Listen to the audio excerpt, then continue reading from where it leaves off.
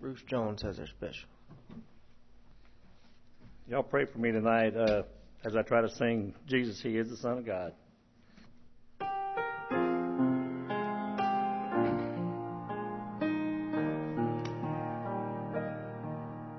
The busy streets and sidewalks, they suddenly grew still as the man came through the entrance of the city.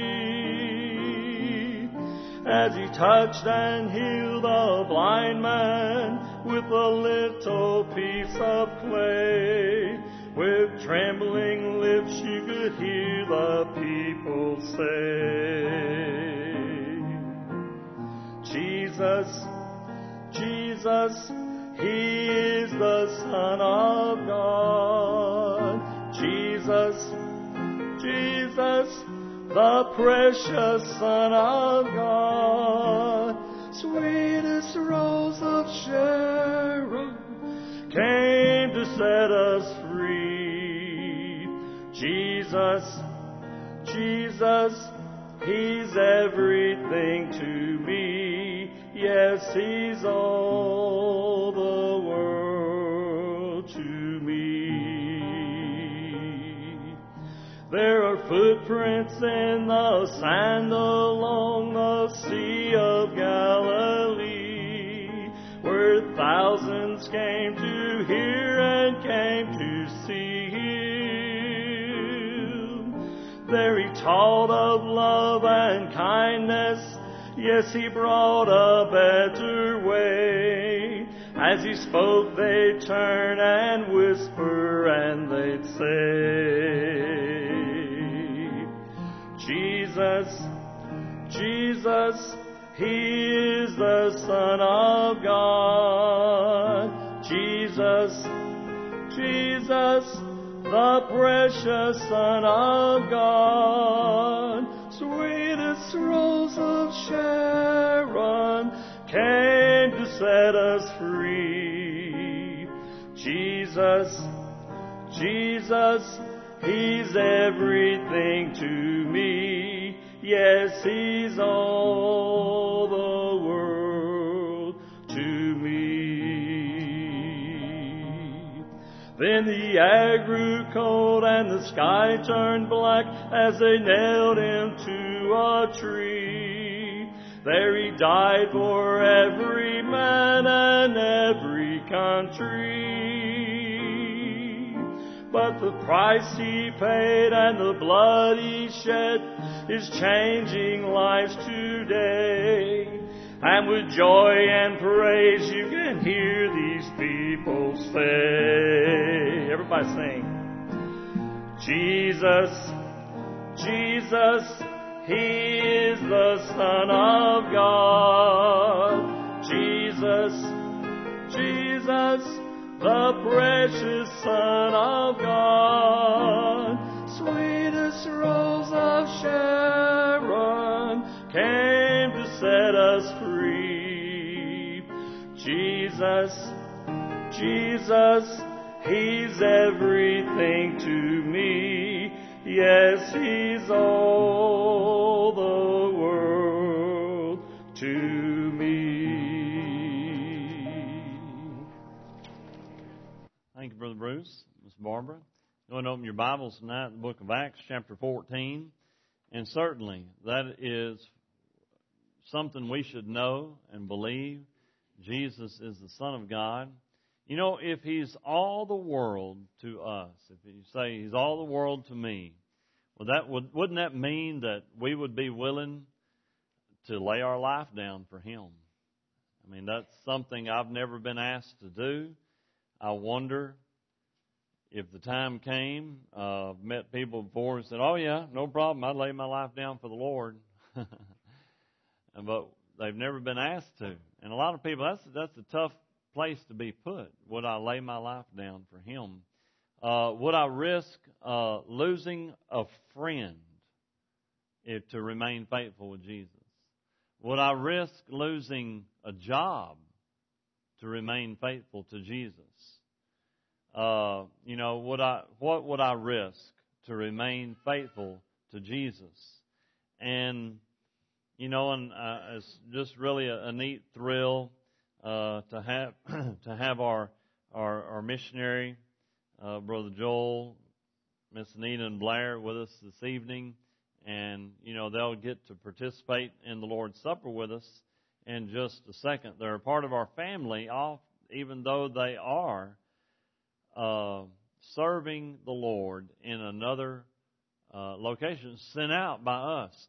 And of course, knowing this was on the schedule, and I was going over some scripture, and this same scene is, we can witness that we have here tonight, here in the book of Acts, chapter 14.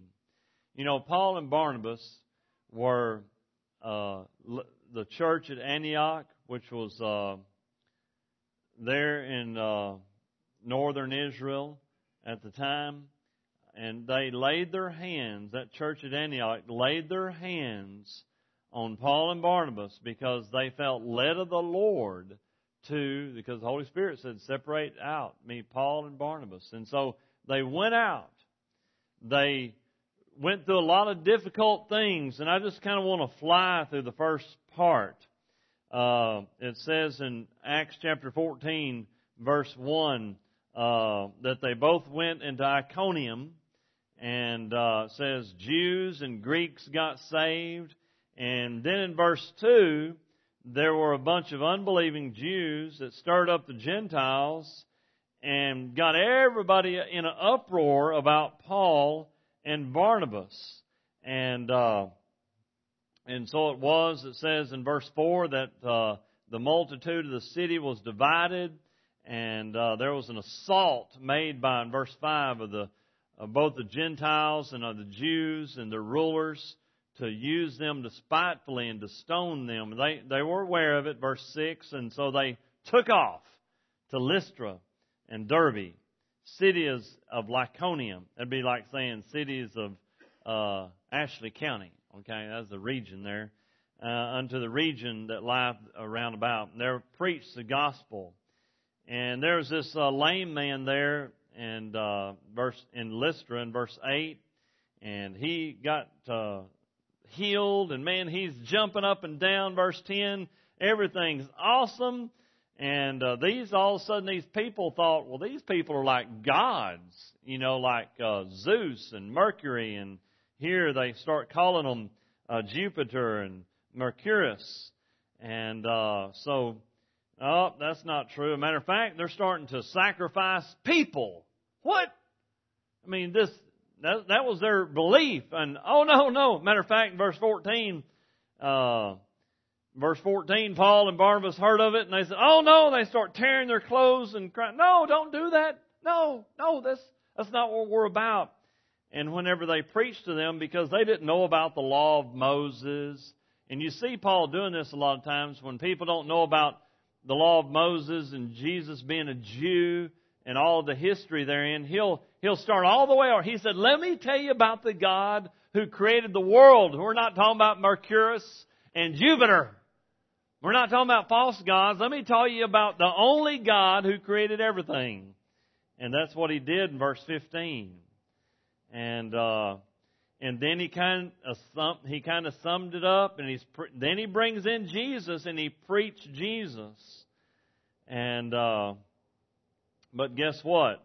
They didn't know while he was preaching that some of those hating Jews was following him. Oh boy. Some of those bad to the bone Jews didn't like Paul and Barnabas, and they were following them. And notice verse 19, that's where I'm at.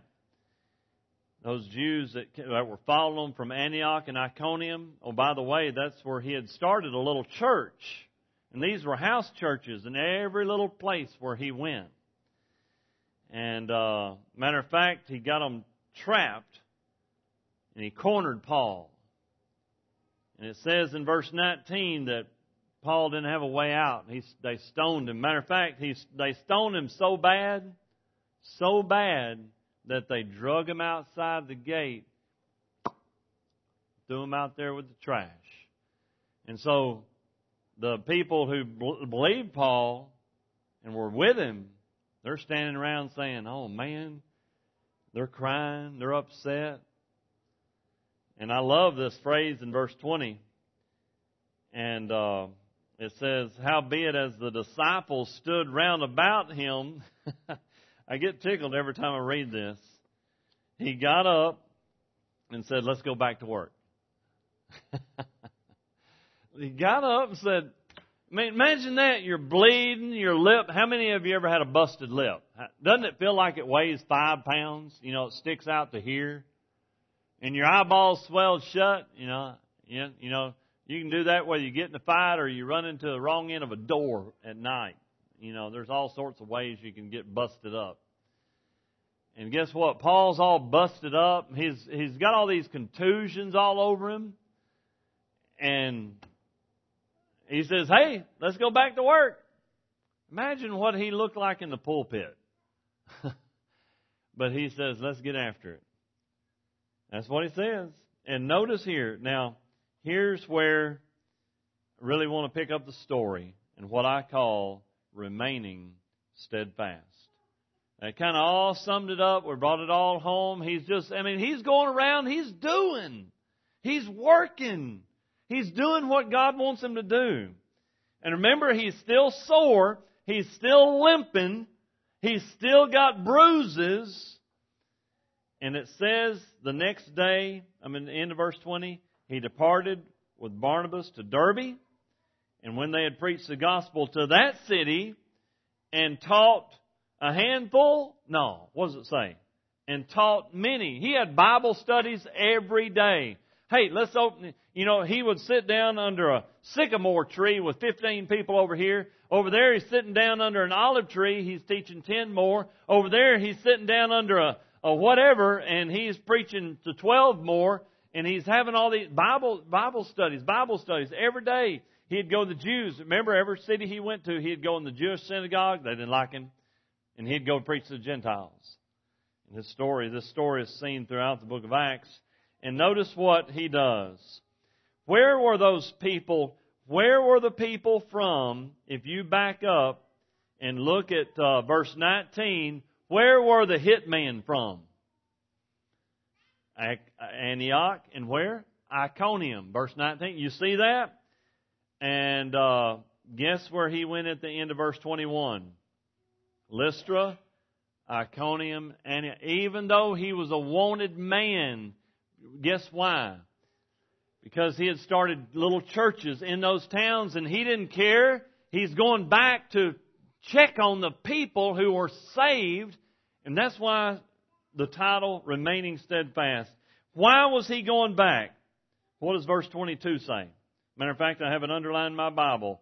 Confirming the souls of the disciples and exhorting, encouraging them to continue in the faith, that we, through much tribulation, must enter the kingdom of God.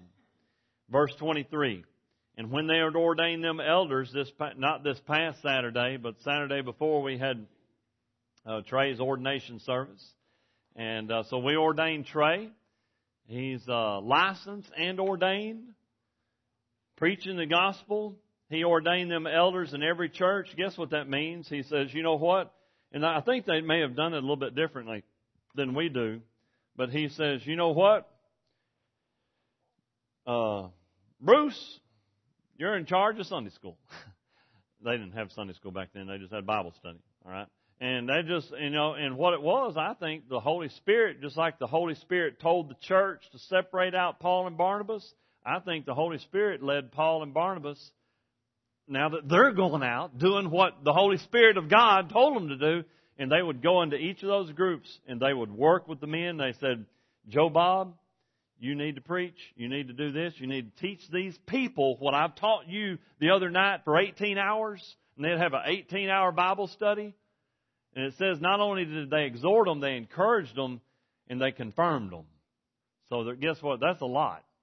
The full-time job. And it says what? When they had prayed, they commended them, in verse 23, to the Lord on whom they had believed. And after they had passed throughout Pisidia, they came to Pamphylia. And when they had preached the word in Perga, they went down to Attalia. And from thence they sailed to Antioch. Where was their sending church? Antioch. Guess where they're headed back? Just like we have tonight, Joel and Miss Anita back with us tonight. And what does it say that Paul and Silas did?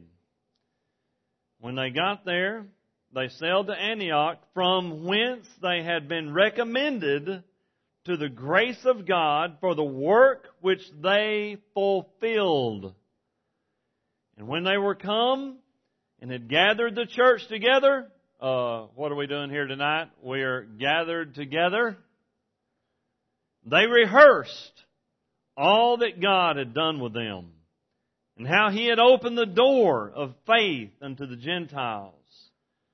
And there they abode long time with the disciples, remaining steadfast. What does that entail? Well, that entails, in our Bible study class this evening, we talked about commitment. And it involves commitment. You know, whenever you have a spouse, it involves commitment. Whenever we have a missionary, it involves commitment. Whenever you have a pastor, it involves commitment. Whenever you have a job, if you want to keep that job, it involves commitment. It does. Now, how many jobs are out there where you're just show up whenever you want to? How long are you going to keep it? You know, it's kind of like the way people treat church, though, sometimes. I'll just show up whenever it's convenient for me and it fits into my schedule. Boss, I think I'll show up next week. No, you won't have a job next week. It involves commitment. You know, in looking at this here, I can just imagine what stories, the little details that are not even included in the Bible.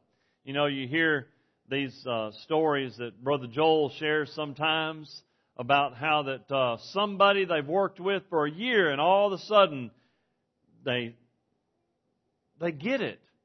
They see the light. They're excited about the work, or they'll see somebody get saved that they weren't expecting to get saved. And isn't that just like when we have church and we're working and doing, and we start a ministry or we try something, but you'll see somebody come you didn't even expect to come. Why? Because God is faithful. All He wants us to do is to remain faithful, and as the title of this evening's message, remain steadfast. To remain steadfast even when there's opposition. To remain steadfast even when there's problems. How many marriages have been dissolved because there wasn't commitment? How many marriages have been dissolved because there were problems? Folks, there's going to be problems in everything in life. If you own a vehicle, do you know what? You're going to have problems. I've heard a lot of people say that, man, I'd love to have I drive a newer vehicle. That way I don't have to work on it as much. And then they'll have recalls on them, and then they'll have this happen. You know, it's a brand new vehicle, but the transmission will go out, or something will happen. It doesn't matter the age or anything. There's always going to be problems in life. Church, there's going to be problems. There's going to be difficulties. Sin. A lot of people say, well, the devil, he gets in and does this, and you don't even have to have that. All you got to have is flesh. Sin affects everything. Good people, nice people, young people, old people. Sin affects us all. It does. And you just have to say, you know what? We'll work through it. And guess what? I'm going to remain what? Steadfast. Steadfast. Matter of fact, let's wrap it up before we have the invitation. Head to 1 Corinthians. You could preach probably just on this one verse. 1 Corinthians 15. And the very last verse of 1 Corinthians 15. 1 Corinthians 15, the very last verse. What does it say? Therefore, my beloved brethren. You know what that means? My beloved in Christ. My saved brothers and sisters in Jesus. Be ye steadfast, unmovable, always abounding in the work of the Lord. There's a lot of people that are steadfast, unmovable, but the work of the Lord is far from them. And so actually, steadfast just means I've got my face set on Jesus. Remember Peter this morning? My face is on Him. I'm headed toward Him. Always abounding in the work of the Lord. For as much as you know that your labor is not in vain. Let's be steadfast, unmovable, always abounding in the work of the Lord. As we prepare for a hymn of invitation, bow for a word of prayer. Father, I thank You for this time that we have this evening to consider the fact that no matter what life throws at us, no matter the difficulties, we get caught up in our own desires, our own distractions. But dear Lord, I pray that we would have our eyes focused on You. That we would not let difficulties or just even weariness, even just plain old tiredness, keep us from sharing the gospel. Keep us from inviting others to church. Keep us from wanting to encourage somebody else. Father, I thank You that You've brought Brother Joel safely back here from he and his family from all of their travels. Be with all of the ones that are facing health obstacles and difficulties. And I pray that You'd just touch them and strengthen them. In Jesus' name, amen.